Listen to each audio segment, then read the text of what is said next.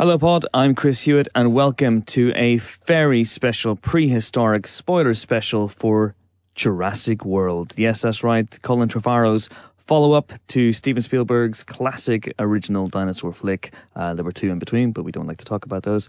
14 years after Jurassic Park 3, and here to discuss the movie with me in glorious, spoiler-filled, third act ruining detail are Helen O'Hara. Hello. How are you? I'm very well, thank you. I'm also joined by Phil Desemblian. How are you, Phil? Very good, thank you, Chris. And last but not least, we are joined by not just Empire's resident Jurassic Park expert, but one of the stars of Jurassic World, as Edmund, the indelible character Edmund. Don't look me in the eye. We've been over this before the podcast.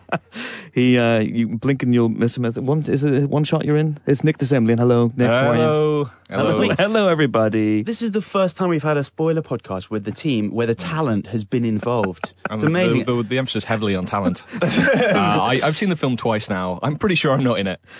Colin Trevorrow says you are. He claims I am. He claims you are. But there's no evidence on screen of this, so far, of this yeah. happening. But I'm going to keep going back. Well, we got with a laser pen until this matter is cleared up. But just to clear things up, we think you're in the early sequence with the mosasaur. Yeah, it's when the people get splashed. And we were hosed down with freezing cold water for about 10 minutes. Okay. So I'd like to be in the film after that. Okay, before we get into it, if you haven't seen Jurassic World, then do stop listening to this, go and see the film, go to the cinema and see it, and then come back and start listening to it because we're going to get into it in great detail. And we also got into it in great detail with the film's director and co-writer, Colin Trevorrow. When he came at the pod booth recently, he gave us a lot of his time and discussed a lot of the film's key incidents and key moments. And he was talking to Phil and Nick, and here it is. We are thrilled and delighted to be joined by the director of Safety Not Guaranteed and, of course, now Jurassic World, Colin Trevorrow on the Empire podcast. Spoiler special, Jurassic World spoiler special. Colin, thank you very much for coming in. A pretty impressive and awesome Empire cover for this movie. We had a lot of readers putting their pets behind the kind of slashed cover. Yes, anything that becomes meme-worthy instantly is good by me. Speaking of meme-worthy, I wondered, you tweeted a while back a picture of a Jeff Goldblum standee that was adorning your production office on this movie. Yeah. Who got to keep that? I take it you're not traveling the world with it. It's still in the building. I actually see it through a window where we cut the movie is the same building that we were in pre-production, and somebody managed to get it and put it in their office. So I'll pass by. It's probably some other show. It's like Scandal or something, and I'll just pass by and they've got the Jeff Goldblum in there. So he lives. You just pass it from production to production like some sort of cool heirloom. I don't think anyone could. That will never go in the trash. Like no one could ever let that go. There'll always be somebody who wants, open-shirted Jeff Goldblum. I think it's illegal to throw that away, for starters. Talking of Jeff, rather Ian Malcolm, he appears in the movie in a form. Mm-hmm. Can you elaborate? Because I didn't spot this, but he's on a book cover. Yeah, he's on a book cover very early in the film as they're on the monorail headed into Jurassic World. And, your eyes are always focused on something else, and those are my favorite kinds of ways to bury things when it's like, the third time you see it. But Zara, who is hopefully a character that will grow to, I guess now that we know she's horrifically torn apart, is a character we'll all grow to love. But she is reading his book on the way, and then also Lowry has it on his desk. Right. So you see it at certain points. God created dinosaurs. Amazing. I was a little traumatized by Zara's ending in Sure. this movie. I guess that's the point. Well, yeah, it's a terror, it's a horror film. I mean, what a way to go. Yeah. It's the way I want to go. Well, it was funny. We knew that it was the first time that a woman was going to die in a Jurassic Park movie. That had never happened before. We feel like, we're an equal opportunity bunch of murderers on this movie, and so we felt like, all right, if we're going to do it, let's make it the most spectacular death that we could possibly imagine, and involve multiple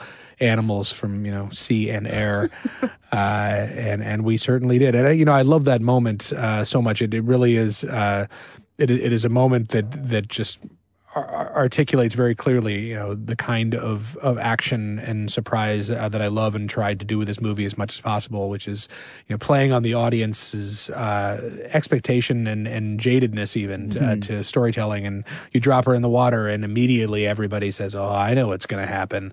But you don't. And then the birds start coming in, and then you get distracted by that, and then suddenly what you thought was going to happen happens. And I love just trusting that everyone in the crowd is certainly going to be thinking about it the same way that I am. But it's the part of the film that hopefully you kind of shed that a little bit and start allowing yourself to watch it the way you do when you're a kid, which is you don't think about how they made it or what they're going to do next, how they're going to manipulate me, which is my ultimate goal, is to not necessarily set your brain free. It's not a mindless movie, but watch it like an 8-year-old. Had to be the British character, though, didn't it? Had to be the bitchy British nanny. I knew I'd be accused of that somewhere. Well, she's Irish, so she had no problem with it. Yeah.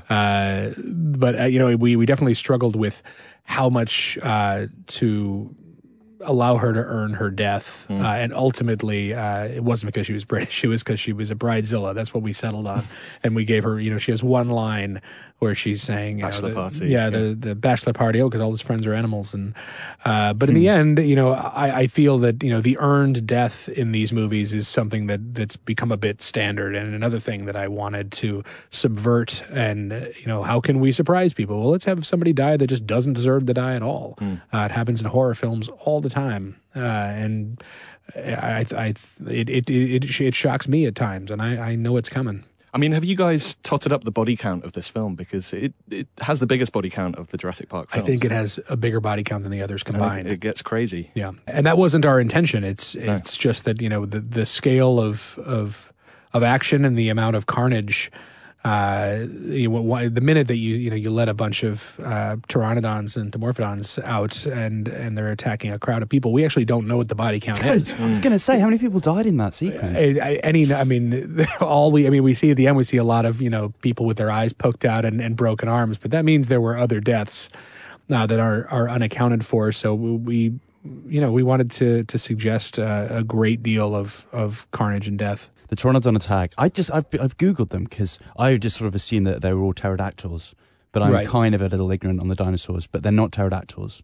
No, pterodactyls were from a bit of a different era. And, all of them, my dinosaur knowledge does not extend probably as far as you'd hope it would as a director of this movie. It's my next 12 questions. Yeah, no, we shouldn't be going into dinosaur history with me. But the pteranodon and the dimorphodon are real flying reptiles. They're not technically dinosaurs. But the dimorphodon is a new animal that we brought into this film that I was fascinated by because it's a flying animal with a dinosaur head. It's like a raptor head with wings, and it felt like a gremlin. That's interesting because the gremlins popped into my. You have a wide shot of them all sweeping in the air, and it's just utter carnage. Yes, and the gremlins popped into my head as like a kind of reference point for that. So right, like the kitchen where you just get a big feels wide completely of out of control, yeah. anarchy. Well, I hope that shots like that, and that I presented it that way in hopes that on rewatch people can go back in and look at something different every time. And I think the first time you see it, there's so much that it's, especially in 3D, that it's hard to even process anything specifically that's happening. But there's a lot of little stories being told in those big shots. And when you go back, I wanted it to feel like a Bosch painting, like those triptychs with, millions of different stories being told all at once. And there's great little buried moments. There's a shot in the shot you're talking about, and another one when the boys are watching Zara about to get eaten. One of the dimorphodons has like a stuffed T-Rex toy, and he's just really? All the stuffing is coming out. And so we did a lot of little Gremlins like kind of moments, and that was one of the best things about that group of extras is we were able to sort of reverse engineer moments of horror, because if an extra is running and they look back and then look over their shoulder and then put their hand on their back, like that informs a dimorphodon landing on them. And we had a lot of people went down that day. And we mixed in stunt people with the crowd who would take these really brutal falls, and we'd have groups of several people take group falls. And it ends up, in that particular one, I like the 3D in this movie a lot. I like the 2D version better because, 3D has a tendency to make things feel more like rotoed than they are, and they're very well integrated. And when you see it on the Blu-ray, especially, they really are well integrated into that space. But that was a difficult sequence. There's a nice moment in the main street chaos sequence where someone runs back to get a couple of cocktails. Yeah. Do you know who that is? No, it was that Jimmy Buffett. That was Jimmy Buffett. Yeah. Okay. He just has to take his margaritas with him his margaritas. On the way. Yeah. And those are very, I feel like my way of approaching, Spielbergian references, the things that stand out to me are not just the moments of awe and the things that we all recognize, but there's always little moments of comedy that are his personality that he puts into them, and so we tried to have just these little vignettes here and there that keep a sense of levity amidst the horror. Yeah, which worked really well. To go right back to the beginning of the movie, you start with an Amblin logo. We do. Which I think is the first time there's been a moving Amblin logo since Catch Me If You Can. It's been a while, and this is the first time anyone's seen this one. We did a new one for this movie. And was that your thing? Was that kind of... It was something that Stephen had been thinking about for a while, and Frank really supported, and it was something that, I think probably was encouraged by the fact that they were working with a fan and someone who was a kid when all of their movies, did what they did. And to me, it was just, of course, we should make a new Amblin logo. And why do we have, Marvel and Pixar and Lucasfilm and these brands that assure you're going to get something very specific that you love if you go to see a movie with that brand, but we don't have Amblin. Why not? And we should. And so let's make this an Amblin movie, and let's make more Amblin movies. And there's nothing in the marketplace that does what those movies do. It felt like a mission statement. Absolutely. Yeah. I wanted to go to the petting zoo. I love the idea that you have dinosaurs in a petting zoo saddled up for kids. Yeah. But also going back to the attack. Yeah. Is that there's a moment, isn't there, when I think one of the baby triceratops gets lifted. Right. He's trying to pick him up, but he can't. Yeah. And I just felt such a sense of relief that he didn't manage to take this baby triceratops. No, they're very lovable. You couldn't let that one go. No, I wouldn't want to hurt a baby. Oh, that'd be horrible. A baby triceratops. That idea of a child riding a triceratops is certainly, it's something that he tried to do in Jurassic Park. They were going to shoot that, and they couldn't. And we had a drawing. We had a Crash McCreary drawing of that idea, and so we were able to place it in this movie and make it work. But it was the first day I was shooting, and I had my son. That's my son, who's laughing on the top of the baby triceratops when we sort of pan up, and it was in the script. I put it in there. We see a giant dinosaur foot, and you think it's going to be something large, and it's in fact something small. But I wanted to make sure that we didn't do a big, wide, establishing shot of that. We were in there with them, and it felt like you're a part of that space, and that was something that's so crucial to that part of the movie, is that sense of immersion in a real theme park, and all of the best parts of a theme park, and then also the really shitty parts. Like, it's also hot, and you're in long lines, and your kids whining, and we wanted to make sure all that stuff, the complaining was in there too. And the I just work here guy. Yeah, the gyrosphere. He was fantastic. Me. Yeah.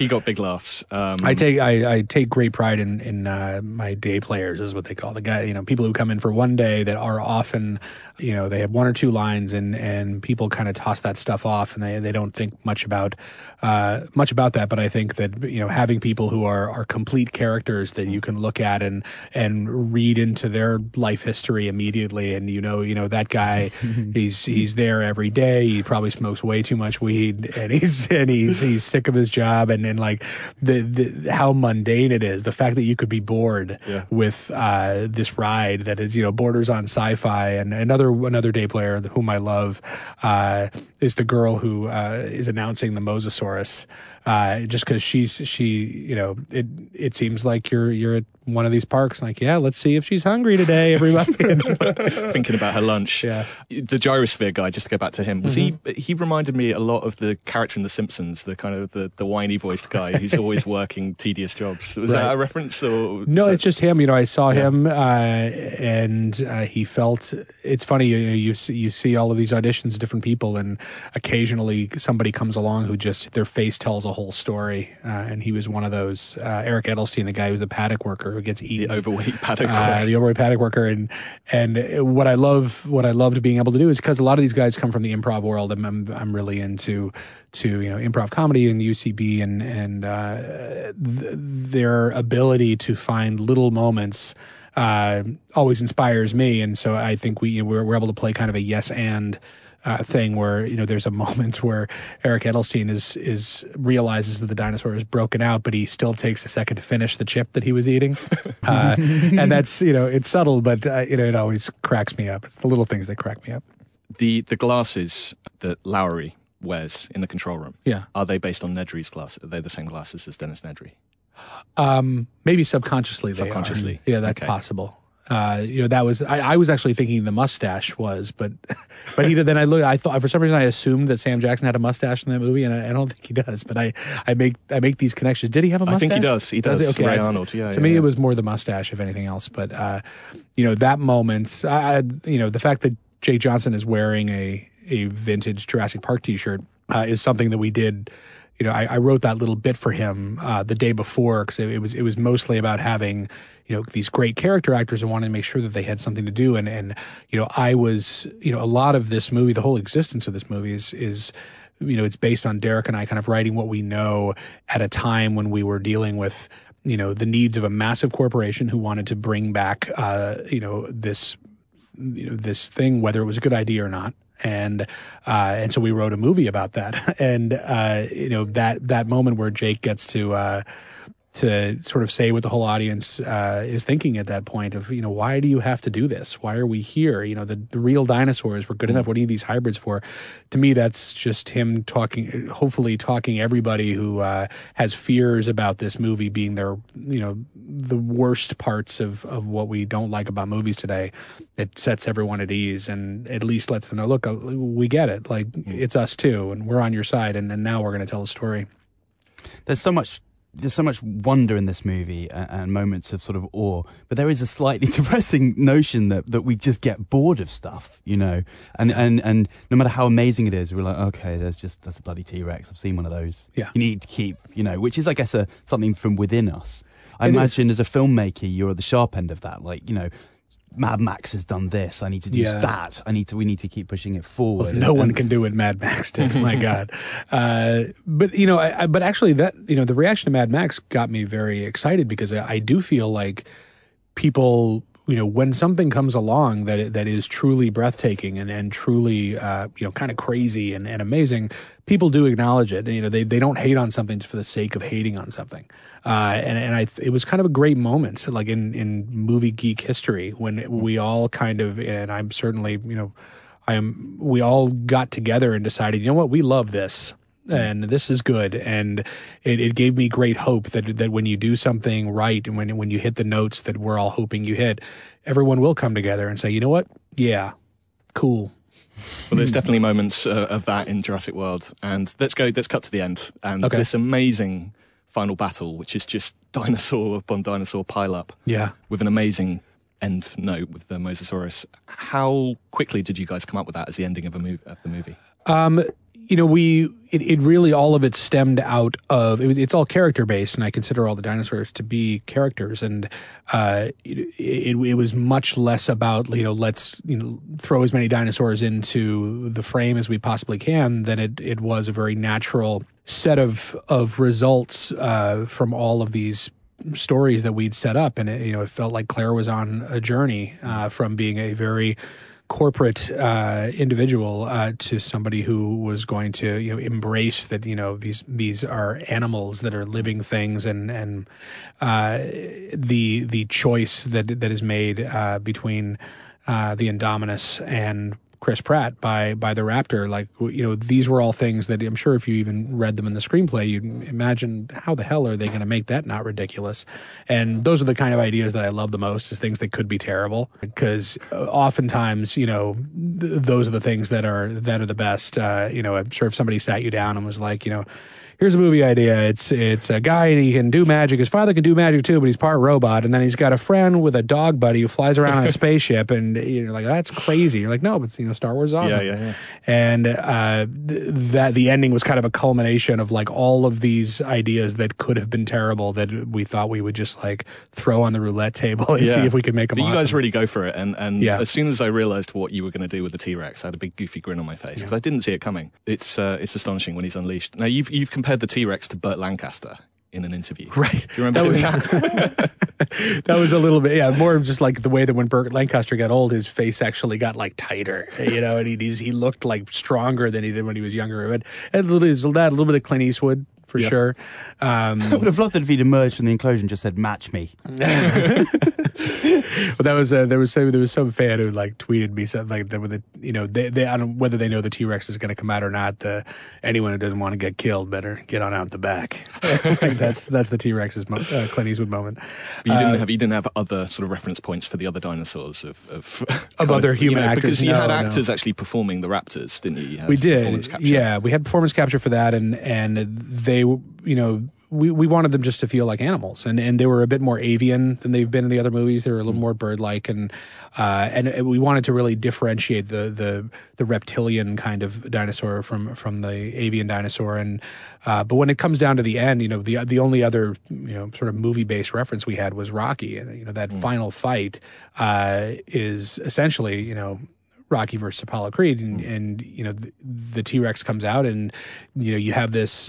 We have like our high noon like Western shot where you're like looking over the hip of the T-Rex down at the other gunslinger, and then when that goes down, the fact that we take her down pretty fast, and suddenly she's on the ropes, and you're like, get up, Rocky, get up. Yeah. To be able to create the kind of emotion that and then the Raptor gets to come out and be Han Solo at the end of Star Wars and the Falcon, and you get these moments that as kids these are so ingrained in us that it's sort of you're being able to channel all that into a dinosaur battle was like the nerdiest thing I ever did. And you were saying before this that technically that was a really difficult thing to pull off. Yes. Push Dilam to their limits a little bit. Right. That's where I have to stop being a child and become an adult when I realize there's millions of dollars being spent on a single minute and 10 second long shot that involved a techno crane that turned into a dolly that turned into a camera on the back of a motorcycle.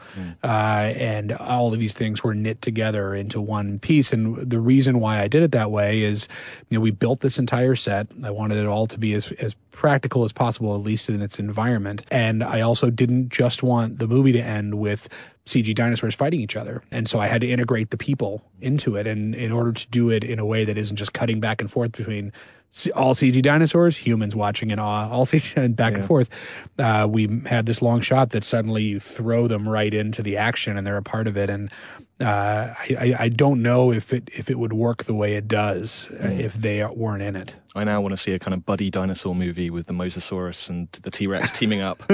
I know in the Lego game they've got a thing at the very end where it cuts to inside the Mosasaurus' stomach, and it's the Indominus Rex and Zara like playing cards.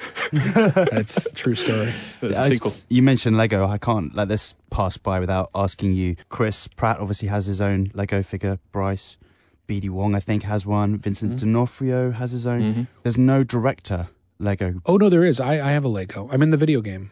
But you don't have your own little Lego man, though.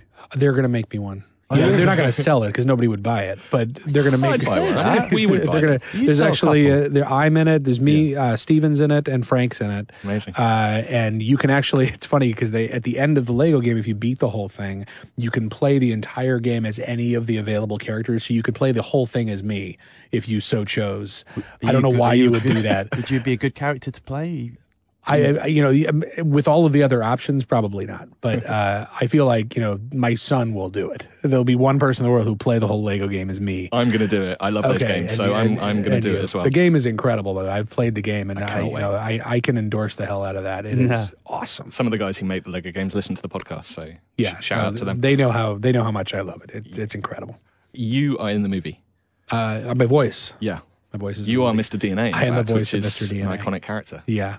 And that actually came out of a temp thing we were doing the temp mix. When you show the movie to the studio, we went in and did like a week long just to make it sound like a movie. And so I went into the booth and did the line real quick, and we always assumed we were going to hire somebody to do it. And we EQ'd a little bit, and we found a place where it actually sounded like him. So we kept it in the film, and I asked Brad Bird to come in and do a voice. He's the voice of the monorail announcer as they're heading through. And I sent him, as I do with a lot of people, even who have one line, I sent him this like really detailed character description of what he was. And it was like, you live in North Hollywood, and you're writing screenplays by night, and you do the tour by day. And then, I did it for you too. Like you gave me a fantastic sort of backstory for Edmund. Right. My iconic character. Yeah. Everybody needs a story. Yeah. What was your Mr. DNA line? I remember he says something about the building blocks of life, and when John Hammond, I won't do it on the air. You got to see that. You got to pay to see that. Yes. There's been talk online of the Stegoceratops. I'm not sure how much you delve into the forums and all that kind of stuff. But I'll tell the story of the Stegoceratops. So here's what happened. There initially was a scene in an earlier draft of the script that Derek and I wrote. There was a scene where while Bryce and Chris were out in the jungle, they came across another hybrid, and it was a scene that informed them that, under her nose, without her knowledge, Dr. Wu has been making other hybrids. So the reason why it's a Hasbro toy is that those toys are locked like a year out, and I thought I would put the scene in the movie, and so they made the toy, and then my son, who's 6 now, he was 5 at the time, and he watched Return of the Jedi for the first time, and he saw it and he loved it, but then he said, Dad, if Leia is also a Jedi, that means Luke isn't unique.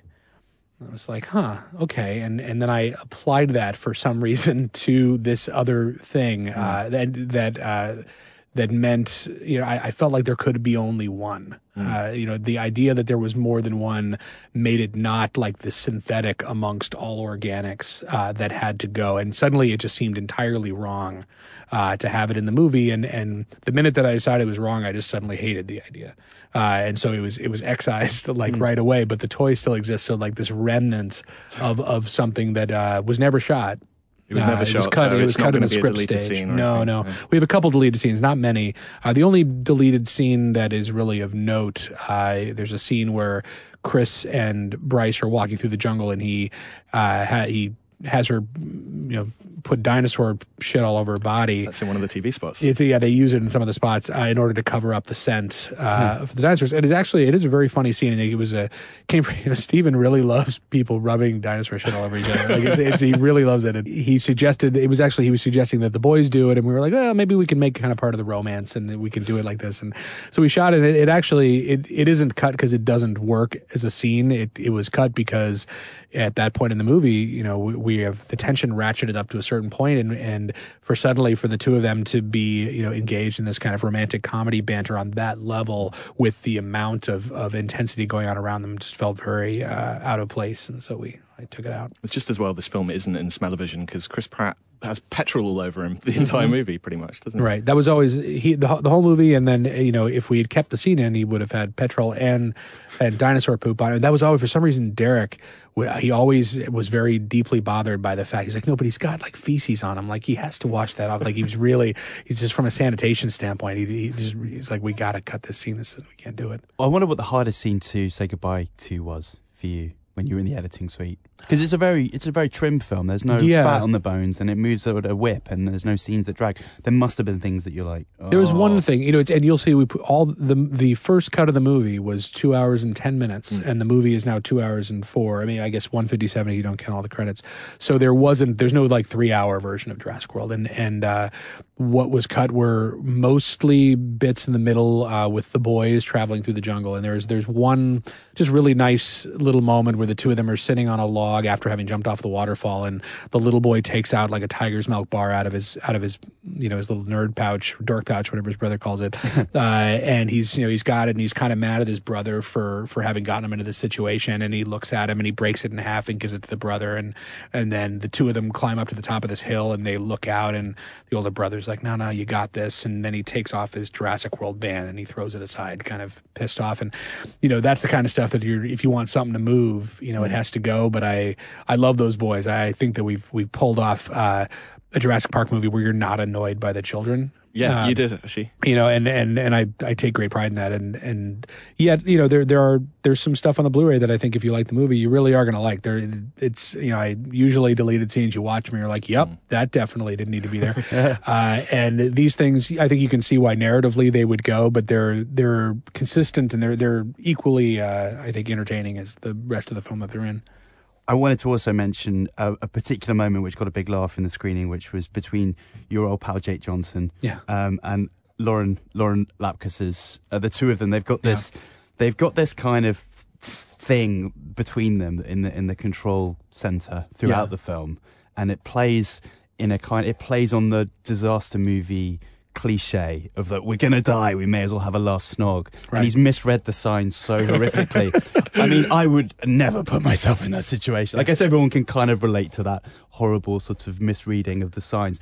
It seemed to me that it was a moment where sort of Jake Johnson's character almost kind of knows he's doing that. He's seen the disaster movies, and he's kind of playing on that himself. There's layers to it. Someone has to stay behind. Yeah, which particular films he'd seen, and he's just the Poseidon Adventure, the Towering Infernos flashed through his mind. Well, Jake Johnson's character is all of us. He's Empire readers. He's me. He's you. And from the start to the finish, the fact that he's wearing that vintage Jurassic Park shirt that he got off of eBay for like $500, and so Jake and I built that character, and Lauren as well. Lauren was essentially, she had a couple lines. She didn't really have much to do in the movie, and I asked her because I think she's a great improvisational actor and does a lot of work with the UCB as well. And so I asked her to come in, and I just said, look, I promise you, we're going to find something great that's going to make your character have some real value. And we did in a lot of ways, and Jake the same. And that moment wasn't in our script.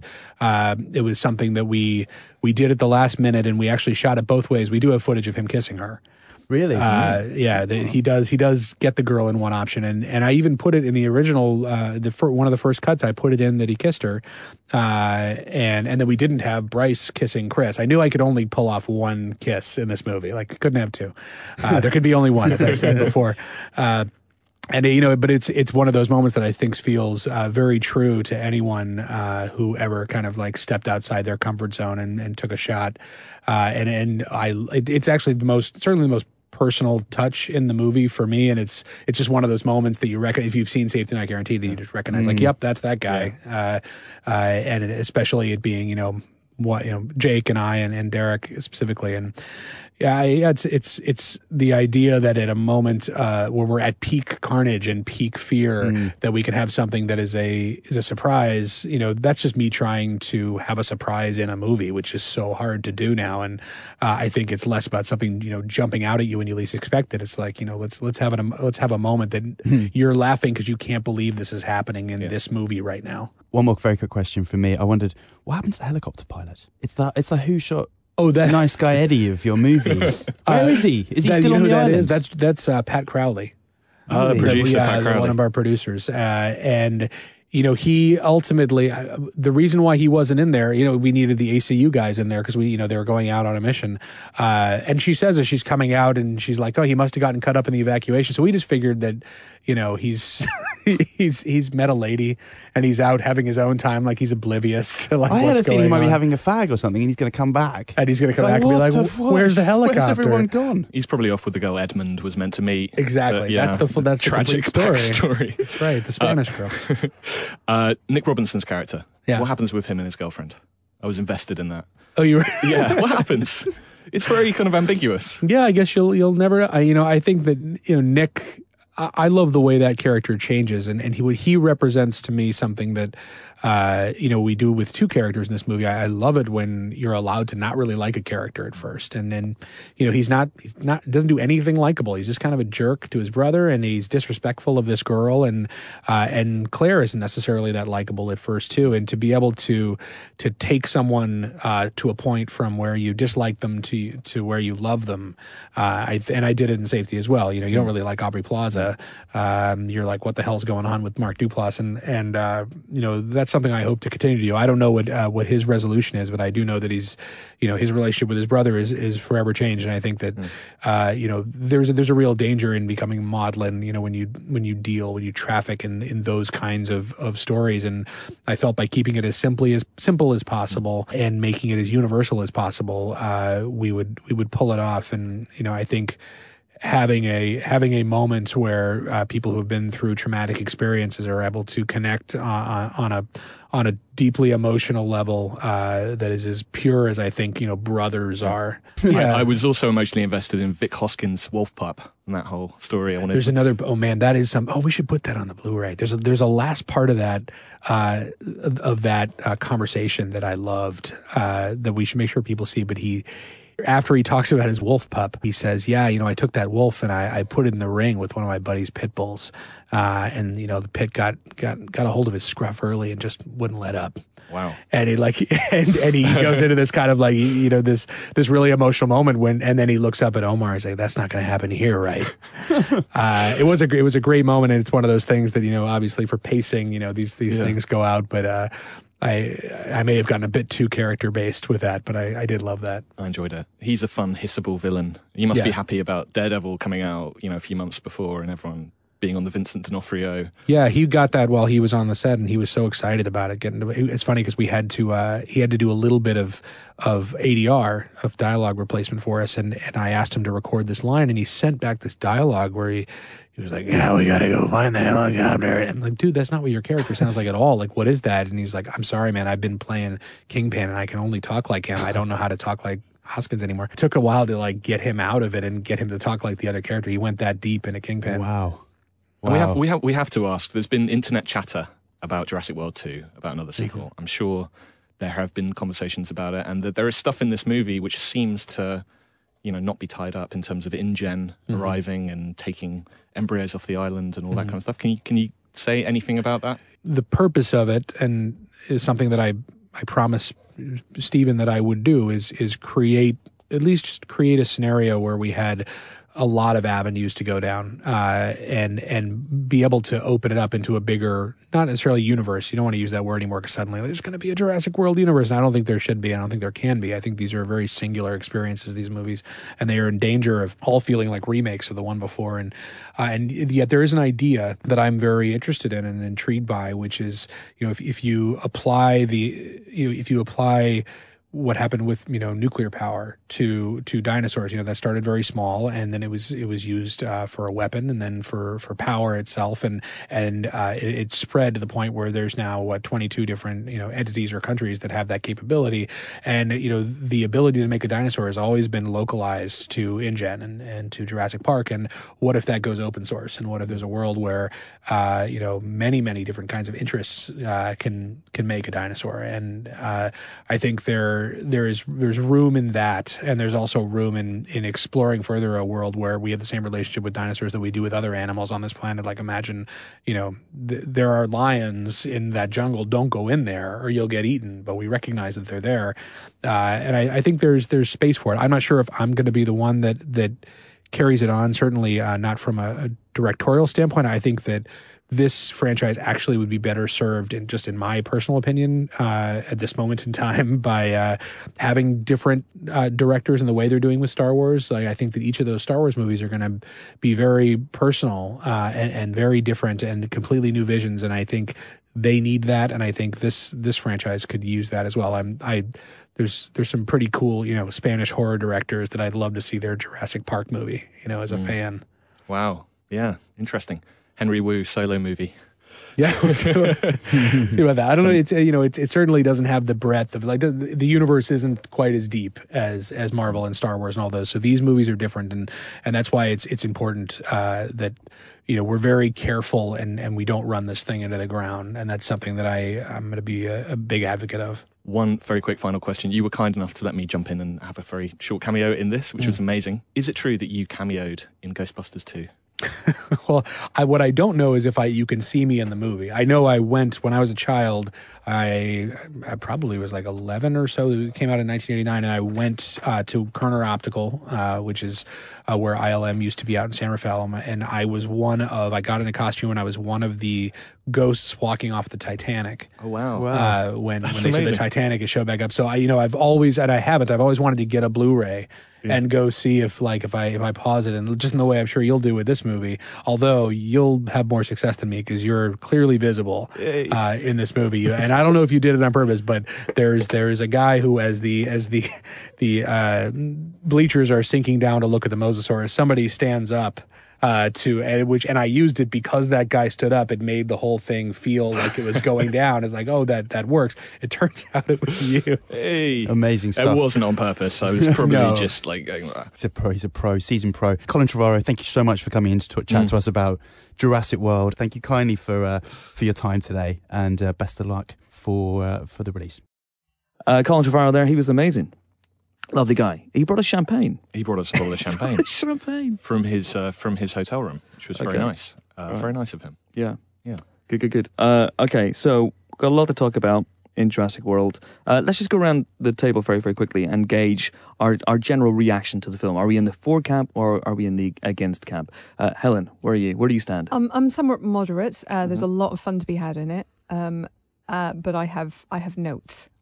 It's too late, Helen. They've made it. Finished. Phil Cap. I really enjoyed it. My expectation levels were set at a very reasonable level, I would say. Yeah. It's not remotely as close to being as good as the first one, but I thought it was really fun. And so, I was definitely in the for camp. Best since the first one, I would say? Yes. Okay. Oh, definitely. Yeah. No, I enjoyed it very much. I have quibbles or quibbleosauruses, but yeah, it was a really good time. It's a weird kind of all quasi remake of the original. It's half sequel, half remix almost. You can almost overlay it on top of the first film in a way, can't you? It ends with raptors pursuing people at the end through the park. And I liked a lot of that stuff. I liked a lot of the callbacks, but there was maybe a little bit too much. Maybe I would have liked it to have been a bit more of its own thing. But lots of great action and. I'm the same. I wrote the Empire review. I gave it 4 stars. I thought it was terrific. It has flaws. It has flaws as big as an Indominus Rex, but I think the ride is enough to make you forgive most of those. We'll get into them, I guess. I wonder if any of the deleted scenes gave more depth to Katie McGrath's character, Sarah, the sort of assistant who just got a little bit careless, lost the boys, was a bit preoccupied with her BlackBerry or whatever, and ended up paying for it with a horrible death, quite frankly. Yeah. The most protracted and grotesque death. And I since the end of The Naked Gun. Pretty much. If a steamroller had come along at the end and finished her off, that would have... it's kind of... It was a weird one. I get what Trevorrow had said, in interviews, that it's about, kind of surprising you and killing someone who doesn't deserve to die, particularly. There's these things usually function as a bit of a morality play. The bad people die first and worst, generally speaking.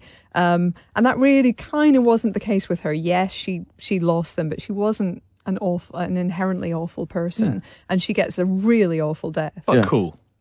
Yeah. Pretty cool. Yeah, no, cool. I'm not saying it was just, it doesn't really match the, if it happened to that grizzled, bearded merc who nonchalantly shoots one of the dinosaurs and grins, you kind of would have gone, okay. Yeah, all right, fair enough. Yeah. And I get the surprise factor, but it did feel very weird as a result. It felt. I was watching it because we've seen it. Who's seen it twice now here? 3 of us have. And the second time particularly, I was going, she's done nothing. I mean, deserves got nothing to do with it, as a great man once said. But I was just sitting there going, she really doesn't deserve this. I mean, she's being pecked to bits by pterodons or whatever they are, dinosaur experts. And then she's dropped into a pool. And then I know why they did it with the mosasaur, to remind people that the mosasaur is there. So when it pops out at the end, it goes, hello. Then you're not going, oh right, okay, I forgot about that thing. But that's a bit over the top. It's weird though, because I think he very much undercuts our whole expectations of morality and so on here, because I think it's interesting as well with the Owen character, and I'm sure we're going to talk about this more. But Owen, he thinks it's terrible that his velociraptors could possibly be used for warfare. But my question to you is this: what the hell does he think he's training them for, if not warfare? That's a good question. I mean, he says we've done hunt drills 1,000 times. For what? What do you think you're training them for, if not for war? Maybe so football. presumably it's second thoughts. Catching any loose pigs. I mean, on the from what D'Onofrio says, he is actually, been brought on to train them for this, and now is having second thoughts. Helen, but that loose makes pigs him a is a bad major person. problem. It's a major problem. Yeah, there's one in the office right now, just squealing around. The haunted pig. I think that he's maybe not the sharpest tool in the box. You think that beautiful, muscly Owen Grady is not also an intellectual? No. Well, you've just turned my But world upside down. He likes bikes and board shorts and stuff. Yeah, but dude, come on. Yeah. He's a bit of a dim bulb at times, isn't he? Or maybe he hasn't really thought it through properly. Maybe He's it's on a got quite a- payroll, so yeah, it is hard to really know what he's up to there. It's an interesting thing because the movie's coolest image, which is on all the posters of him on his motorbike unleashing all the raptors, is something he is against, and the movie is kind of against because it leads to lots and lots of people getting killed. It's a terrible idea. but they're that's bad the people. coolest. By that Yeah, point, I they're know, bad but they people. could have been. Some of them might have been nice. Some Some of them, they've all got families, probably. Yeah. But yeah. Could have been Paul Barry. Could have been Barry. It could have been. My question is, for Barry, my question is, what? Yeah, not just what's he training the raptors for. Why did they have raptors on the park at all? Because I didn't get a sense that they were being used as an attraction. No, they didn't seem to be. I can get why you wouldn't have raptors as an attraction, given their propensity for escaping and killing everyone. But why have them at all? Well, maybe the plan was to, like the Mosasaurus, that they were planning to eventually put on some kind of show for tourists at that thing, and that he was training them so that you could have a raptor, like on a tightrope on a bicycle kind of show. That's what I took out of it. It was going to be some lion taming. They would leap through hoops, blazing hoops, on bikes. That's plausible. So he's a one-man Siegfried. Knievel-sauruses. So he's Siegfried and Roy. But I got that impression that they were training it, like they presumably trained the Mosasaurus to expect that that's how it's going to be fed. That there was some end game in terms of like an attraction. Yeah. And then the military industrial sideline came along and thought, oh, hello, we'll have a piece of that. And we'll put them in we put them in the tunnel network of Tora Bora. It would have cleared out Al Qaeda. How? Seriously? I mean, come on. Well, in fairness, if you saw a raptor coming at you, you'd be worried. They are stuff. fast. They're not bulletproof, but this is all stuff from the John Sayles draft, which is online. You can find it fairly easily, and it's absolutely demented. It has dinosaurs parachuting out of a plane. It has a third act in which they're in the jungles of South America, and raptors have got cameras attached to their heads, like in Jurassic World, but they're taking down drug dealers, and infiltrating a compound with a guy called Nick, who is basically the Owen character. Did you write this? This might be. Yeah. And it's also got Dilophosauruses with laser beams and stuff. Frickin' laser beams attached to their heads. It's the greatest thing ever. It's basically Dr. Evil. Do you know actually what we did actually miss out on a cutaway to the families of the deceased security team. I think that would have been brilliant in the middle of this. Yeah. Okay, so I can kind of, all right, if they are being trained to basically be performing lions, then that would be something that would make a vague sort of sense. I have a question, quickly. Okay. Yep. Why does Owen punch Vic Hoskins? Because he man, and man no like other man. What has Vic Hoskins done at that point? Vic Hoskins Apart from has. talk about his He's just reveled in it, hasn't he? He's just like you can tell that he just likes the fact that everyone's dying, and his evil plan, which is kind of vague and undefined, is slowly clicking into place. I liked Vic Hoskins. I really liked him. I savoured his pantomime nefariousness. I think my favourite Vic Hoskins moment in the film is when the park is descending into chaos and all the Flappy Birds are flying around killing people, and and he walks up on the roof of the observation centre and he just grins evilly. I love it. And then there's another bit where Owen goes away. It's like the park is beginning to descend into chaos, and I think it's Barry actually goes, "Oh no, we have a situation here," and Hoskins is like, "Oh no, that's terrible. That's terrible to hear a situation." Then Barry leaves the frame and he immediately calls Dr. Wu and goes, "Ha ha! I think everything is proceeding as I have foreseen." I noticed on the second viewing that he has a nice line in hen-based metaphors. He has at least two. Like, it's a hen and a fox out. He's constantly talking about hens. So I wonder if he's got a little book in his pocket of hen metaphors. My big book of hen metaphors by Vic Hoskins. We have a Hoskins-related question later on, but here's another couple ones from Gareth Griffiths, who sent in loads. He says, was the CGI good enough? Do you know what? I had a bit of a thing about this. So I've been writing a piece recently about Stan Winston and all the work, combining CG and practical effects on the first film, and indeed the second and the third films. And I kind of wish they'd done a little bit more practically. I feel like they could have done. I can't imagine it's that much more expensive. Genuinely, I really, really can't, because the amount of money that goes into CG as well is pretty astonishing. It's interesting having talked to the sort of the producers and the director of this, that Trevorrow had to really argue and fight to get that one legacy animatronic into the movie. And which one is that? Producers were against it because of the cost. Brachiosaurus? It's the I think it's in Apatosaurus. Apatosaurus, the dying one. The one that you see the neck and the head. Yeah.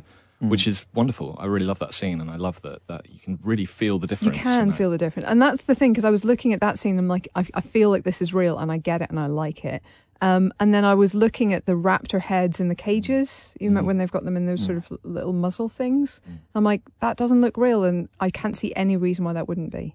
That to me is a perfect example of something that should have been real. And quite frankly, also the little baby plant eaters that the babies are riding in the petting zoo, which is a genius idea, absolutely genius. Apparently, it comes from the first film, but it comes from a Crash McCreary concept art. I mean, original film. That 100% on board. I said that actually before the film came out, because that was a shot of that in the TV spot, and I tweeted, I think, why was this not practical? Why were they not or a combination of, the Triceratops could 100% have been a practical. Yeah.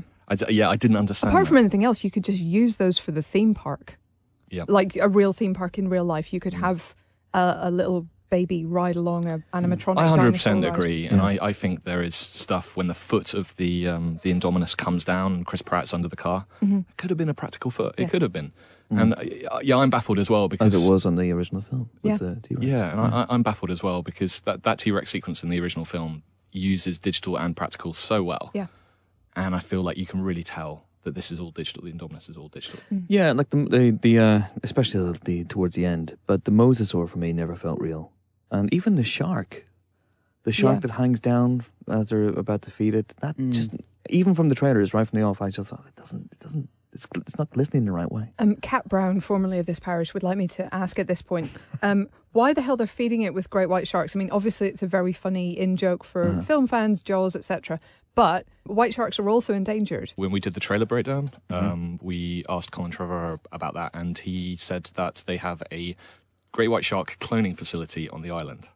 So of course they do. I did think they must be producing them.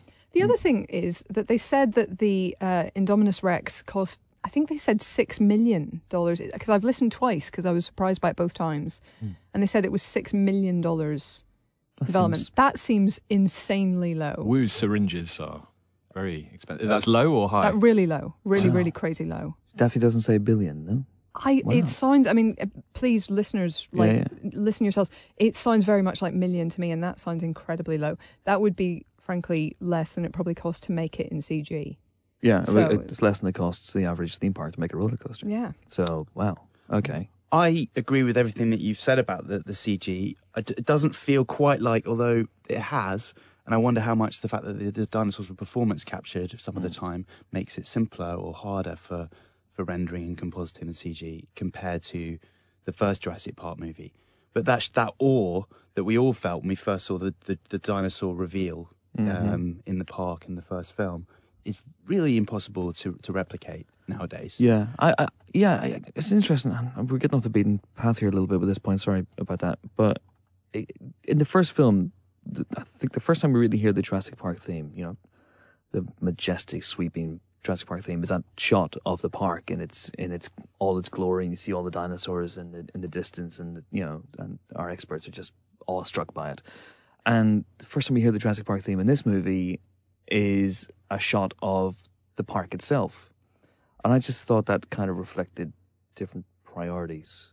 Well, they were hiding. They were holding back on the dinosaurs, I know, guess. yeah, I know, Until- and I know that the film has this cake and eat it in terms of, oh, look at all this product placement stuff and we're going to smash it. But it also, it just felt, I don't think that's the park itself. Yeah, should it's funny. indicate It's a in the circularities. I mean, it's a film about, the theme of the film is, how to combat diminishing returns in terms of surprise and expectation and fun, and then boredom kicking in. I think that's what they were combating as well a little bit. We've seen this stuff before. How do you make it better, bigger, more exciting? And I think they did. We should talk about the ending of the film, perhaps that last fight sequence when they unleash the T-Rex. The Avengerosaurus. The Avenger, yeah. When It they comes out Clint Eastwood style with a poncho and a cheroot in its mouth, and it's like, let's go to work. Yeah. But if you look at the camera work, and he talked about it with me and Nick, the actual sequence itself, and integrating human characters into the action as well in a way that the first film couldn't do. There are subtle improvements in the action. Yeah, I mean, through the big effect shots that you absolutely can't do with practical stuff, I don't mind. And that final fight sequence I absolutely loved. I had no problem with that. It's the little moments, the little shots, the claw coming through the gyrosphere. Yeah. Yes. That just looks fake to me, and that is something. Surely you can get a giant claw going through some glass, or there needs to be something practical in that shot. And it looked fake in the trailers, it looked fake in the film, and that's the kind of stuff. But the whole final stretch of the movie I loved, so yeah, it looks better in the film than in the trailer. Okay. Yeah. I don't know why, but it just does. Well, it's presumably more finished for one reason, I'm guessing. Yeah. But they work on these shots. I mean, the shot of Zara, all the stuff with the mosasaur and the flying things. They had that on set because when they were shooting the film, there was an ILM guy sitting there with a laptop, and and it looked fairly far along, that shot. They start working on these shots before they start shooting anything with actors. So these shots are being baked for 2-3 years. One thing I would say is that I think we saw, I mean, certainly I saw the film twice in 3D. I don't know if any of you have had the chance to see it in 2D yet, because that's the way it's been screened to us. But I think the conversion is a big problem in this one. And I think the reason it's a problem is that there are so many things involving leaves. And leaves are incredibly difficult to convert into 3D. And what you have, if you're actually, I'm going to really ruin the experience for anyone. If you're going to see it in 3D again, maybe you've seen it already, but you're going back, watch what's happening with the leaves and the forest. There's one scene where they're panning in towards the control center, and because they've tried to convert it, it actually looks like this entire row of trees is rolling towards the control center rather than you rolling over the top of it. It's really, really distracting. If you start looking at the leaves in this thing, it doesn't work. Honestly, I don't think you should convert anything involving complex structures like that. I just don't think you should. Colin Trevorrow actually recommends the 2D version over the 3D, so that kind of says it all. It seems to be more and more the case with directors these days, that they're getting 3D foisted on them. Yeah, I think the CG holds up an awful lot. I think it there's some terrific sequences that clearly you couldn't have done practically, and I think our good friend the Indominus Rex is so big and so dexterous that I don't think they could have really done a practical version of that. If he's 50 feet, sorry, if she's 50 feet long, she's only 6 feet longer than the Spinosaurus in number 3, which was 44. Was she fully grown? Because I got confused. Because when they're having the conversation, somebody says, I think Wu says, when she's fully grown, she'll be bigger than the T-Rex. Yeah, and then he goes, she already is. Yeah. Immediately afterwards. Yeah. So I was slightly puzzled around that. The Indominus, we could talk about the Indominus now. Yeah, well, I had just one more thing about the raptor plot holes. The scheme to unleash the raptors on the Indominus.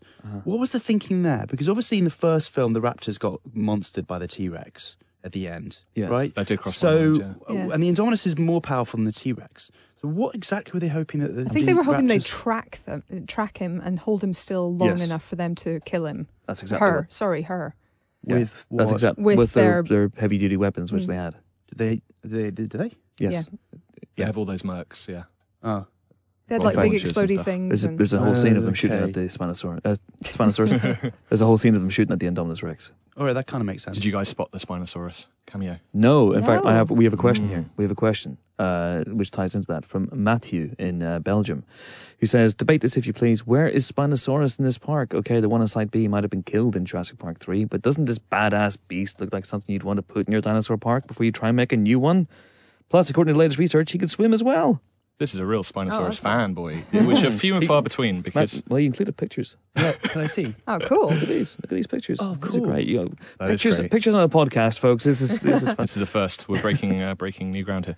So the Spinosaurus is a controversial beast in the sort of Jurassic Park canon because in the third film, the Spinosaurus takes down the T-Rex, and people got incredibly angry about this. People are still angry about this, and the T-Rex gets its revenge in this film, which I thought was a really nice touch.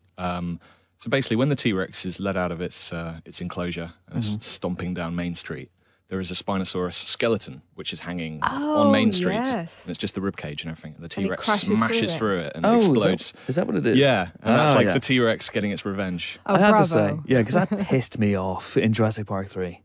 That pissed me off. I mean, I know that science, blah, blah, blah, and bigger and whatever, but, sometimes the underdog wins. Sometimes. The Spinosaurus is the co-tear. Yeah. Well, apparently, Sometimes the sun goes round the moon. I was reading that fight in Jurassic Park. Sometimes the snow falls down Stop in June. Pull him out of this, someone. Don't save the best for last, Chris. Just don't do it. The Spinosaurus and the T-Rex fight in 3, apparently a lot of that they did do practically. They had the models actually fighting because they were so powerful and so fast at that point that a lot of it they actually did practically. Wow. And the Yeah. Spinosaurus model also ganked the T-Rex model. So Ganked. it's like it was a thorough victory in fiction and in reality. The Spinosaurus won that fight. So. The word of the Not day. in this one. Ganked. It did have an unfair disadvantage in that it was a skeleton in this one. But I think it still counts as a resounding victory. So the Indominus Rex, not the I-Rex, apparently. I've asked two different people this, and it's not the I-Rex. It hasn't stopped people calling it the I-Rex. I've seen that loads on Yeah. Twitter. It sounds so, like something you would take for irritable bowel syndrome. Yeah. You think that the Or focus that group Apple would would have... make. Yeah, the I-Rex. Maybe they've copyrighted it already. Maybe. For when they inevitably make Or dinosaurs. become- There's a moment when Bryce Dallas Howard says, why do you call it the Indominus Rex? And she goes, well, the focus group said, whatever name she says, an impossible name, was very difficult to pronounce. 4-year-olds couldn't say it. And how many 4-year-olds can say Indominus Rex? Rex, yes. Yeah. But the Indominus... Well, you get tiny children being very familiar with dinosaur names, though. Yeah. Maybe. Indominus, of course, meaning untamable. I looked that up the other day, so I'm going to share it with everyone as often as possible. Yeah. Here's my big problem with the Indominus Rex. Not in the design, not in the execution. My big problem is, did nobody watch it while it was growing up and notice, hey, look, it's changing colour? Did no one at any point think... It only did it when Hey, it needed look. to, Helen. But how did it know Because it could? it's Hannibal Lecter. It's like the aliens in, I think it was Alien Resurrection, where they seem to know they have acid blood and they cut themselves up to bleed on things to get through things. that's very stupid. How do they know? You have to buy into the idea that this creature is the most intelligent thing that has ever just fiendish. It's a good point, though. How does any animal know? How does a chameleon know that it can blend in with this background? They just know. But then they know because they've done it, presumably. Because they've had thousands of years of breeding, I guess. But Maybe At she saw some her point- sibling do it. at some point, the first chameleon went, I'm invisible to everything. This is awesome. I should do this more. And also, how did it know it could change back? Could have been a crisis for it. I've changed and now no one can see me and I can't get fed anymore and I'm not ready for my plan. And how does thermal imaging work with cold-blooded reptiles anyway? They're not cold-blooded. They're warm-blooded. Okay. They say that there's a line in the original movie. So how did the thermal imaging cease to work for it once it had... And again, did how drop did its it know that blood it was temperature? being watched thermally? Because it's read the script. It had Quite genuinely clearly. read the script. Yeah, There's it's no so other intelligent. explanation. Because the T-Rex can't read scripts because its arms are so small. But the Indominus Rex has bigger arms, so it can okay, well, flip through pages. Then I take back all my Well, there you objections. go. It had also seen Predator and Aliens. Because when it ambushes the squad, Yes. that's clearly an homage to Aliens. It really the beginning is. of Aliens. And it at the end- knows that they're watching the body count back at headquarters. Yes. Yeah. And it's taking them out one by one specifically as a homage. And it's Speaking of James fading Cameron. up out of the jungle, just like Predator. Speaking of movie references, I can't take credit for this, but somebody on a forum that I saw pointed out that basically this is Rambo First Blood, but with Rambo as the villain of the movie. So it's someone who's trained to be a lethal killing machine who goes crazy in a sort of jungle/forest and starts taking down everyone who goes after it. It's Rambo, and at no point does it put a red headband on. If the Indominus Rex if there had been a scene of it sewing up the wound after it clawed the tracking device out of it, then I'd go with that theory. But or Well, I'm not saying cauterize that it. this dinosaur's Yeah. actually Rambo. I'm just saying there are parallels. I'm not saying Yes. that this is actually Stallone in dinosaur form somehow. You've reminded me about Owen Grady and that chunk of Indominus back flesh with the thing in it. He carried that around with him for the entire movie. Because there's a bit at the end where he suddenly... he's got it at the beginning and then suddenly He he whips it out needs to... He just for whips the it out of his, velociraptors. out of his knapsack or something. Oh, wow. Sniffs. Do you remember? It gets the Yeah. raptors to have a sniff so they can track it. Ah. You're like, have you been really carrying that large chunk of flesh around with you? And no one's gone, Owen, I you don't seem remember to be him carrying... finding it. Yeah, no, I don't remember him finding Oh, it. yeah, he somebody did. does have it. Somebody else must have picked somebody it up else and had brought it. Here, have this. I think Yeah. somebody. No, yuck. Somebody went out to collect the bodies. Here's another question. With the gyroscope, right? Which, first of all, as a lawyer, can I just say, even before the events of this film, there is no way that park has insurance. None whatsoever. I mean, apart from letting tiny children ride on dinosaur backs, even if they are, leaf eaters, they could fall on a child and crush it because they're sturdy little things. So that's not going to happen. The gyroscope that you can self-direct, gyrosphere that you can self-direct, not going to happen. And go into restricted areas. Yeah, that seemed... and the canoeing along a beautiful river with enormous dinosaurs nearby. Now, they talk about these invisible fences, and presumably that's some kind of implant, which means the dinosaurs keep a certain distance from things. But unless it's in every part of those bodies, then, if it's in their, like the base of the neck of an apatosaurus or something, they could swipe something with their tail, because they're so close, you can see it in the screen. They could swipe somebody with their tail without even being aware of it. That crossed my mind too. You almost don't need the Indominus Rex because people are going to die anyway. People are going to die anyway. This park never, I like the way ever... they kind of acknowledge that, though. Doesn't Masrani basically go, yeah, someone's going to die at some point? Hooray!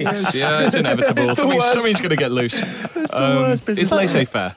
But also, here was the question I was actually going to ask. So what we see is there's a big hole, there's a big gate open in the fence, and that's how they get out in the gyrosphere. Yes. And the implication I took was that the Indominus had already broken through that fence. But the herbivores inside are not dead. No, I think, isn't it lying in wait? It's resting. So resting. it opened the fence and then went back to the other side of the fence. Didn't go through, just opened the fence. Well, my feeling is it crashed through the fence from the other side.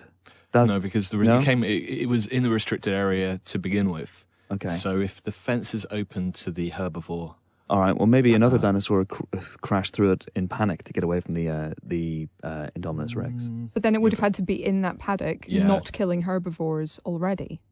Maybe it killed some herbivores, and we did see see it. later that it has killed a bunch of herbivores. Yeah, but not in the paddock they were, because they were surrounded by herbivores who seemed quite calm.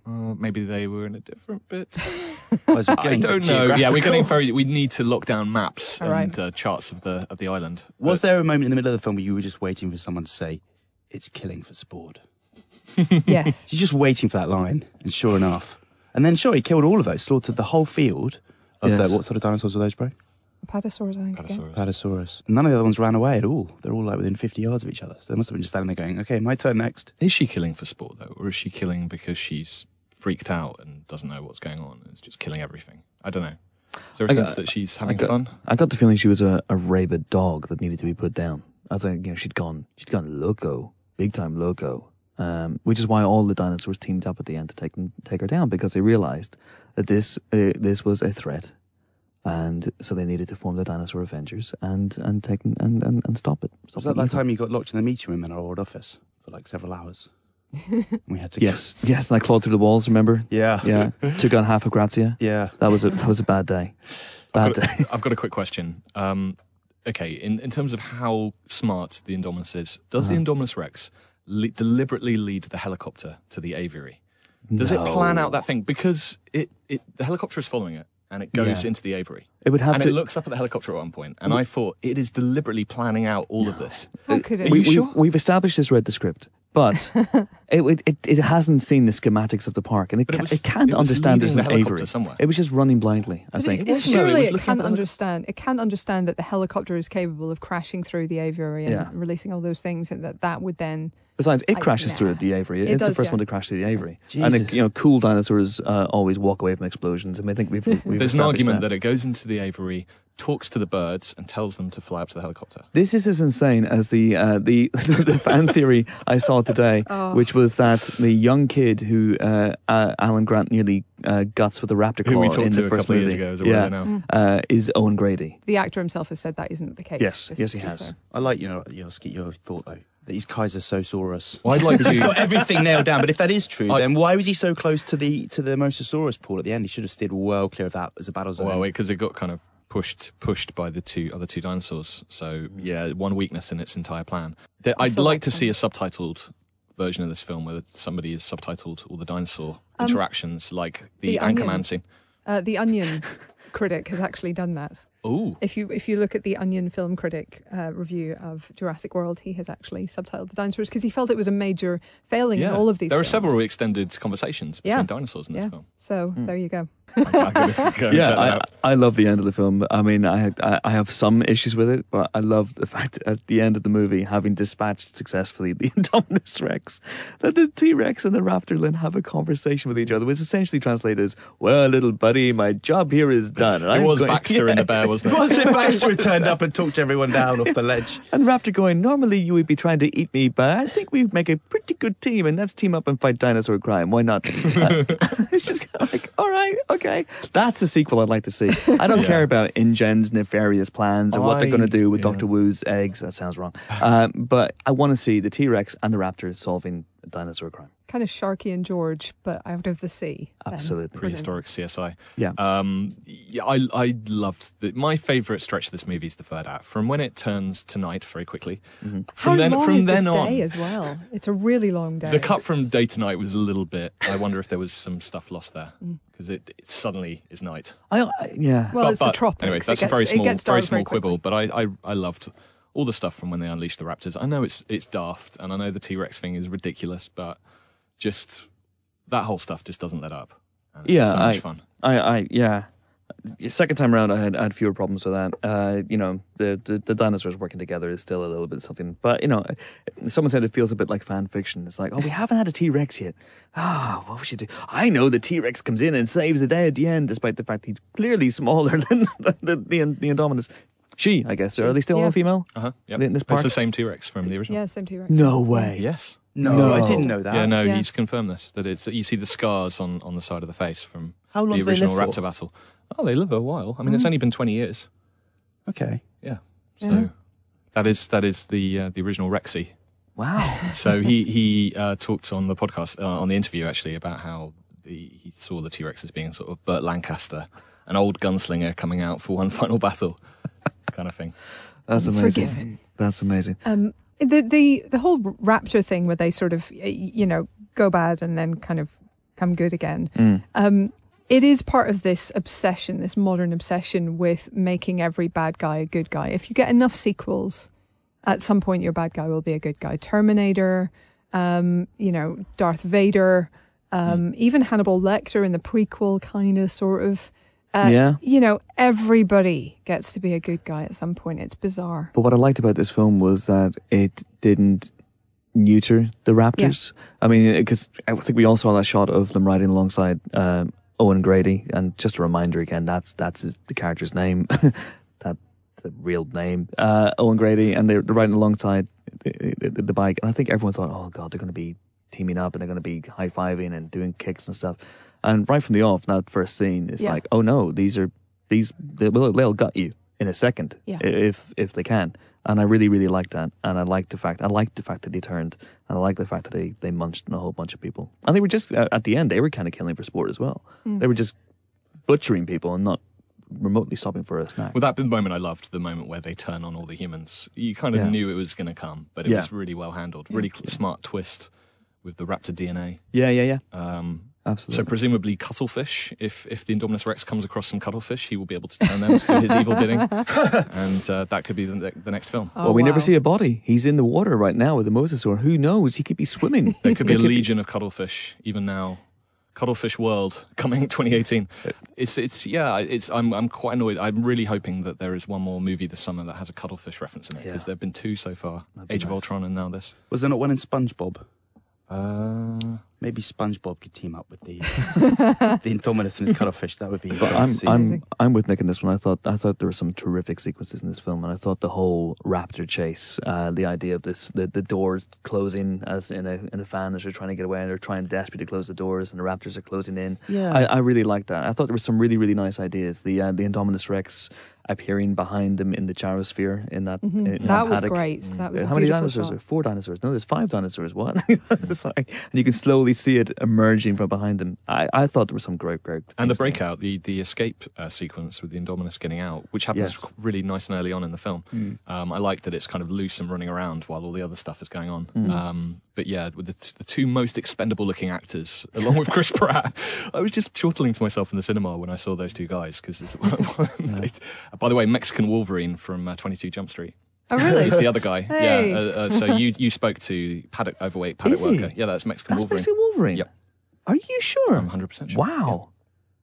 Yeah. Wow. So if you go on, I was looking down the IMDb cast list for Jurassic World. Yeah. There's some amazing character names.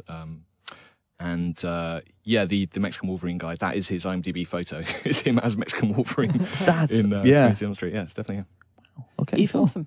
If I had one sort of caveat to that, and I think the actors are really, really good. It does slightly lack the Spielbergian magic of the first film, the specific grace notes. And when I look back at the film, I know I enjoyed it, I enjoyed the ride, but I'm finding it hard to catch on to particular moments, like the water glass, for instance, in the first film, or the raps in the kitchen, or the T-Rex chase, and the little moments like objects may. Is it? A couple of nods to that, though. Yeah. There are little nods to it. Don't get me wrong, but I just think with the chase sequence where they're trying to get away in the truck and the raps are coming after them, there just wasn't that thing that elevated it to the next level. There wasn't that clever idea. I agree, and I think what you're really missing also is I think the characters aren't even close to the first one. There's nothing in Owen Grady or Claire that is close to the core characters in the first film. I mean, my favourite moment, if I'm honest, in the first Jurassic Park is Alan Grant shaking and having to have a sit down when he first sees dinosaurs, when he first sees live dinosaurs, because that just sums up an entire life, an entire career up to this point. And suddenly just like, whoa. And obviously you can't quite have that again because that's, the very first live dinosaurs. I get that particular moment isn't going to be repeated, but you need something that has that impact and has that power. And these characters are at best archetypes for the most part. I think in some of the supporting characters you get a little bit more to it. I think Larry's Jake Johnson, fun. Yeah. Larry is great. But I didn't care ultimately about Owen and Claire. I didn't get any sense of real chemistry between them beyond the fact that they're both super, super hot. And in Owen's case, super, super, super hot. Well, can I just chip in and say Bryce Dallas Howard is super, super hot in this as well. Yeah, So, okay. So in the they're both interest of super, fairness. super We've hot. all agreed in the interest of I'm fairness. not sure how I felt about the kiss. That was a weird It moment, feels but off, a little bit off. Maybe it's the fact that all these people are still getting like killed around them, and that there's still all these dinosaurs loose, and don't know. then they have a nice kiss. we won't know how you react until you've had I a know, little but I flappy just mean the thing. moment in the movie with the music going, hey, Yeah. look, I don't know, it just Yeah. seemed a bit like just coming just after a moment where, even the little baby Triceratops almost got. I know. Almost. Oh, that would have been awful. So, But it's yeah, quite a dark scene. A lot of people die off screen in that scene. They do. I didn't buy it. I didn't get the sense of banter between them. I didn't like either of them that much. I think and I know he's- you don't have to, but Yeah. I thought he's likable because he's Chris Pratt. But it kind of felt, again, that he was being held back a little bit. Very There much so. were loads of scenes that I was watching, and I thought Star-Lord would have cripped at this point. I know he's not the real person, but so would Chris Pratt. in Parks and Rec would Yeah. have quipped at this point. Burt Macklin, FBI, would quip at this point, and I just feel that it needed just a little bit more of that, so he wasn't just the generic, conventional tough guy who doesn't change. It doesn't change. Although at he all. does become the mother hen at the end, which I thought was a nice little touch. Now that is a Vic Hoskins metaphor. That's from the Vic Hoskins Big Book of Hen Metaphors. Do you know who almost, according to IMDb, played Owen Grady? Jason Statham. Jason freaking Oh, Statham. well, that explains a lot, actually. You can see why they I- didn't cast him, because that wouldn't have been a fair fight for the Indominus Rex. Just punched in the face. I think this would have been a much fresher feeling film if they had swapped those two characters around. Yeah. If he had been and I wouldn't even swap the casting necessarily. Yep. If you had Chris Pratt as the uptight executive, that immediately would have been more interesting than her being the uptight executive. I mean, and I'll be honest, like some of the stuff I've seen about this, Trevorrow said that his writing partner did the, and I quote, women and children, that he has no feel for writing women and children. That's a little bit of a worry because quite frankly, they're people. You just write people and you'll be okay. But also, like he said that they were kind of going for it, and it happened one night, sort of a vibe between the two of them. And first of all, she's way more uptight than it happened one night. And that was 81 years ago. And we should have come on a bit since. And I feel like we should have got a different model to go from. I liked that, there were characters who changed and grew during the course of the movie. And the two kids, the two boys, Ty Simpkins and Nick Robinson, I think were examples of that. Nick Robinson's character, who starts out as some sort of He's weird so sociopath awful. staring at girls, just randomly staring at girls. Every as if- scene he's staring. As if he'll I somehow... think he's a teenage boy there. He's a teenage boy, absolutely, but as if he'll somehow Darren Brown them into bed, or I don't know. But I really liked the little introduction. I thought it was quite subtle of the divorce plot line, and I thought Ty Simpkins' moment where he breaks down on the monorail. He was great. I thought he was really, really good, and he brings out a humanity in his brother, and I liked that the Raptors changed as well. I think someone was. I said in my review that. This is the first movie to have character arcs for dinosaurs, and someone went, "Oh, I'd like to see that." Well, you have. So, but I liked the way that Claire changed. I know there are problems, and I know that there are problems with the dialogue, and I don't think she changed. I think she did change. I think she changed a lot. I mean, her outfit changed. I think she's much more warm and much more human by the end of the film. I think It's quite she's just broad. It's busy at quite the broad beginning. beats. It's a but broad yeah, I beat, mean, yeah, there's the moment where she cries when she sees that she starts thinking of the dinosaurs in terms of animals rather than, and I think and the same with the children, I presume. But yeah, I presume. Yeah, no, I think she does. I think she has an awakening. And I don't think she's necessarily a bad person at the beginning of the movie. No, I think I she's don't just think someone she is who's at lost a all. bit of touch. Yeah, absolutely. But I've seen some people go, she's bad and cold and corporate. And No, she's I just don't get busy. that. I think. Yeah. And She's I just think preoccupied. she starts off the film as a very capable person, ends it as a very capable person. I also think there's a little bit of an echo of San Andreas in that you've got people kind of leaving their post, frankly, at the moment of greatest crisis. I feel like both Claire and Owen possibly should have been somewhere slightly more central than chasing around after two teenagers out of touch with most of the rest of the park when a giant, brand new, untried, ununderstood dinosaur, that's a horrible word, I apologise, is on the loose. terrible phone signals on this island as well. They need to get Verizon in, frankly, because there's several moments in the film where they're like. That's literally the next question from Evelyn Lang via email. He says, what on earth was going on with the story convenient communication blackouts? I assumed at first it was going to be the bad InGen lot, but then other calls went through. Yes, the calls just seemed to go through, and then, this is one of those things. You didn't have this back in the original Jurassic Park, but now everyone can talk to everyone at any moment. Like, for example, when the Indominus Rex is about to attack Owen and Paddock Supervisor and the other guy, and suddenly it's like, get out of there. Chris, that was the Indominus Rex. It has a special device which it uses to... Cloaking. It's like 24. It's taken from certain deep sea jellyfish. Yeah. Here's a question from Rob Johnson, who says, hi guys, I have a question about Vincent D'Onofrio's character's death, which you witnessed on set. I did. I witnessed it. You wrote around it very elegantly in your Jurassic World cover feature. You didn't give away who it was. Because if you'd given away who was in that room, then people would have been able to guess. I couldn't mention that he was even there because people would have figured it out. But I was there watching while he forgot his lines many, many, many times. But what a great actor. Got there in the end. All right, so just before he gets killed by the raptor, I could have sworn he said, woo, you don't have to do this. Am I mistaken? Or did he say blue? Does this mean that Wu sent the raptor to kill him so he could take the embryos for himself? And if so, what kind of power does he have over the raptors? Or am I completely barking up the wrong tree here? I think you might. I think the entire idea about that character is that he knows nothing about dinosaurs. He sees them as weapons. He doesn't know anything. He actually says boy, down boy, or something like that to Blue at that point, not realizing it's she's a girl. I don't think that. I think it was Blue, not Wu, definitely. Yeah. But Wu is an interesting character, obviously, and the idea is that this technology, I guess, is getting out. Although I would have thought if this has been around for 22 years, that other people would be on it as well by this point. Can you patent the technology, I guess? You can this is a growing source of concern that people are patenting DNA. But if you were extracting your own DNA and doing it independently from amber... Yeah.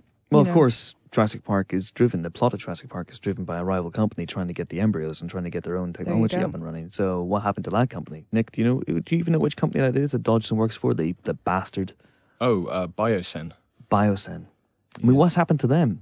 Woo. Is Wu a double agent? Did you like the twist that Wu turns out to be a bad one? He comes back and he's all...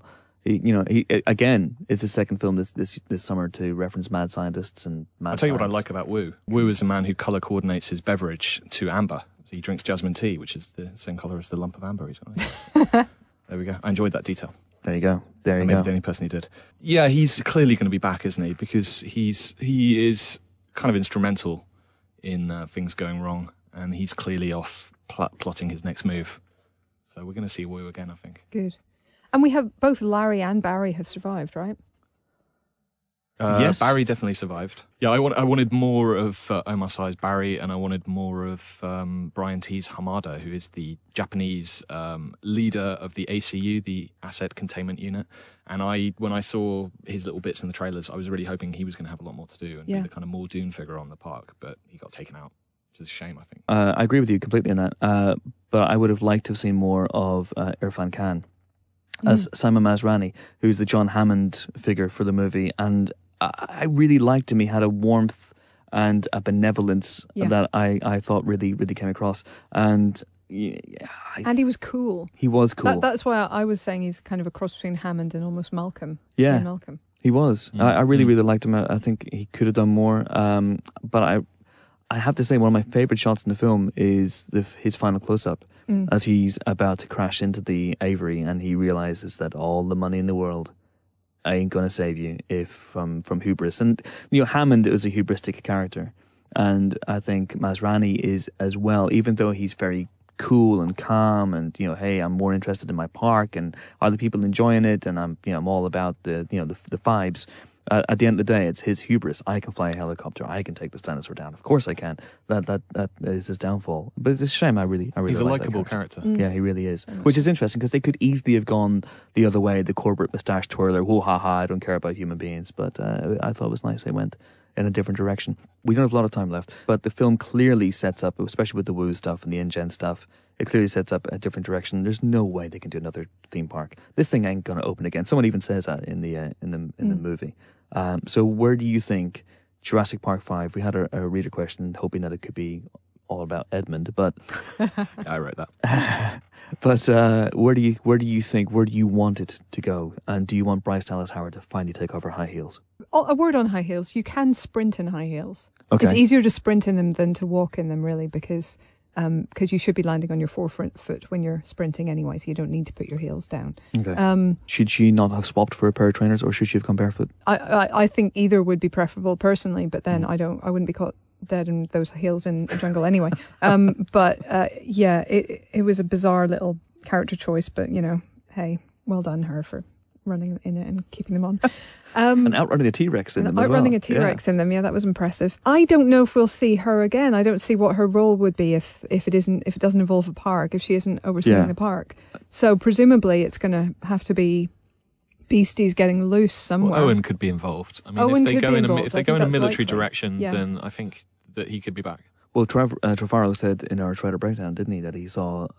no, actually, he didn't. He spoke to Empire, Ollie Richardson Empire, about a year ago, the first time he spoke about the movie, and he said that he saw Owen and Barry as characters that could go forward into a trilogy. Now, he's said he's not directing the next movie. It's unlikely he'll direct the next movie, so maybe those plans will also fall by the wayside. Also, Chris Pratt's dance card's filling up pretty damn quickly. But this film's going to be huge. Yeah. It's going to be huge. It's going to make a billion, isn't it? So there will be a sequel. He was rather implying, Trevorrow, that what would happen if the dinosaur thing went open source and you can clone dinosaurs in other countries and other people get hold of the technology, so that it might spread to another environment and a more irresponsible power, I guess, that hasn't learned from these mistakes. So I wouldn't rule out something I think the thing is it doesn't need to be in a contained locale. Otherwise it becomes like a zombie dinosaur apocalypse, and I don't think anyone wants to see that particularly, and it's not really practical. So yeah, maybe it's just somewhere outside the US. As long as we see parachuting dinosaurs at some point. Come on. I think we're going to see the next movie having a more warfare sort of slanted bent, I think. They can't do a theme park. So, yeah, we'll see. I'd quite like to see a spin-off about the bouncer in the control room who had a terrible day. He was trying to stop people coming in the control room. Everyone burst past him. He was having a shocker. So I'd like to see a small independent movie about him and his next job. And I wish him the best. Entry not guaranteed. I would like to see that double act, double the cop, the dinosaurs. The T-Rex. Yeah, the dinosaurs teaming up and doing some crime solving, dino crime solving with a time machine, going back to dinosaurs from this period going back to the actual Jurassic period, which wow. they're not from. Like Bill and Ted. Yeah, but with dinosaurs. in a phone box. Yeah. In a giant And then phone box. they kill themselves. So it's like a dinosaur Back to the Future. Wait, but maybe they'd be better than the dinosaurs in those days, because we there is that line here about we're not really making dinosaurs; these are very different looking beasts. Yeah, it would be a, So maybe they're culture better. shock movie. Yeah, Oh my maybe they Blue would and Rex's take Bogus over Journey. Yes. the actual There it is. Jurassic period, which some of them aren't even the from. Bluegus Journey. Blue and Rex's Bogus Journey. My $12 is down. That's amazing. I don't know why I'm paying in dollars, but I'll pay any currency to see that film. That it would probably cost $12 as well. In fairness, that's an astonishing idea, and I think that's a good note on which to end. That is it for our Jurassic World spoiler special. Thank you so much for listening. I think our next spoiler special is going to be either Terminator Genesis, Terminator Genesis, or it's going to be Marvel's Ant-Man. So keep them peeled for that. Going to be a lot of fun. Listen for the regular podcast, of course, if you don't already, every Friday. It's all a lot of fun. And Edinburgh. Yes, and if you're listening to this before June 21st and you happen to be around Edinburgh or Scotland and you're not a genetically modified dinosaur, because we don't want any of them, we're inclusive, but Not that not to the inclusive. point of stupidity. We're doing a live podcast at the Edinburgh Film Festival, Sunday, June 21st, 11:30. Tickets are on sale via the Edinburgh Film Festival website, just £5 a pop. We're going to have some special star guests. We're going to have spot prizes and 4 of us talking like idiots. And if you like that sort of thing, then come along to that, because it's going to be a lot of fun. Right, until the next time you hear our voices, it's goodbye from Helen. Toodaloo. It's goodbye from Phil. Goodbye. It's goodbye from Nick. Stay safe. It's goodbye from Edmund. Goodbye. Yeah, it's the same voice. It's very different. I can see why you might have been cut out of the movie in fairness. And it's goodbye from me. See you next time. Bye.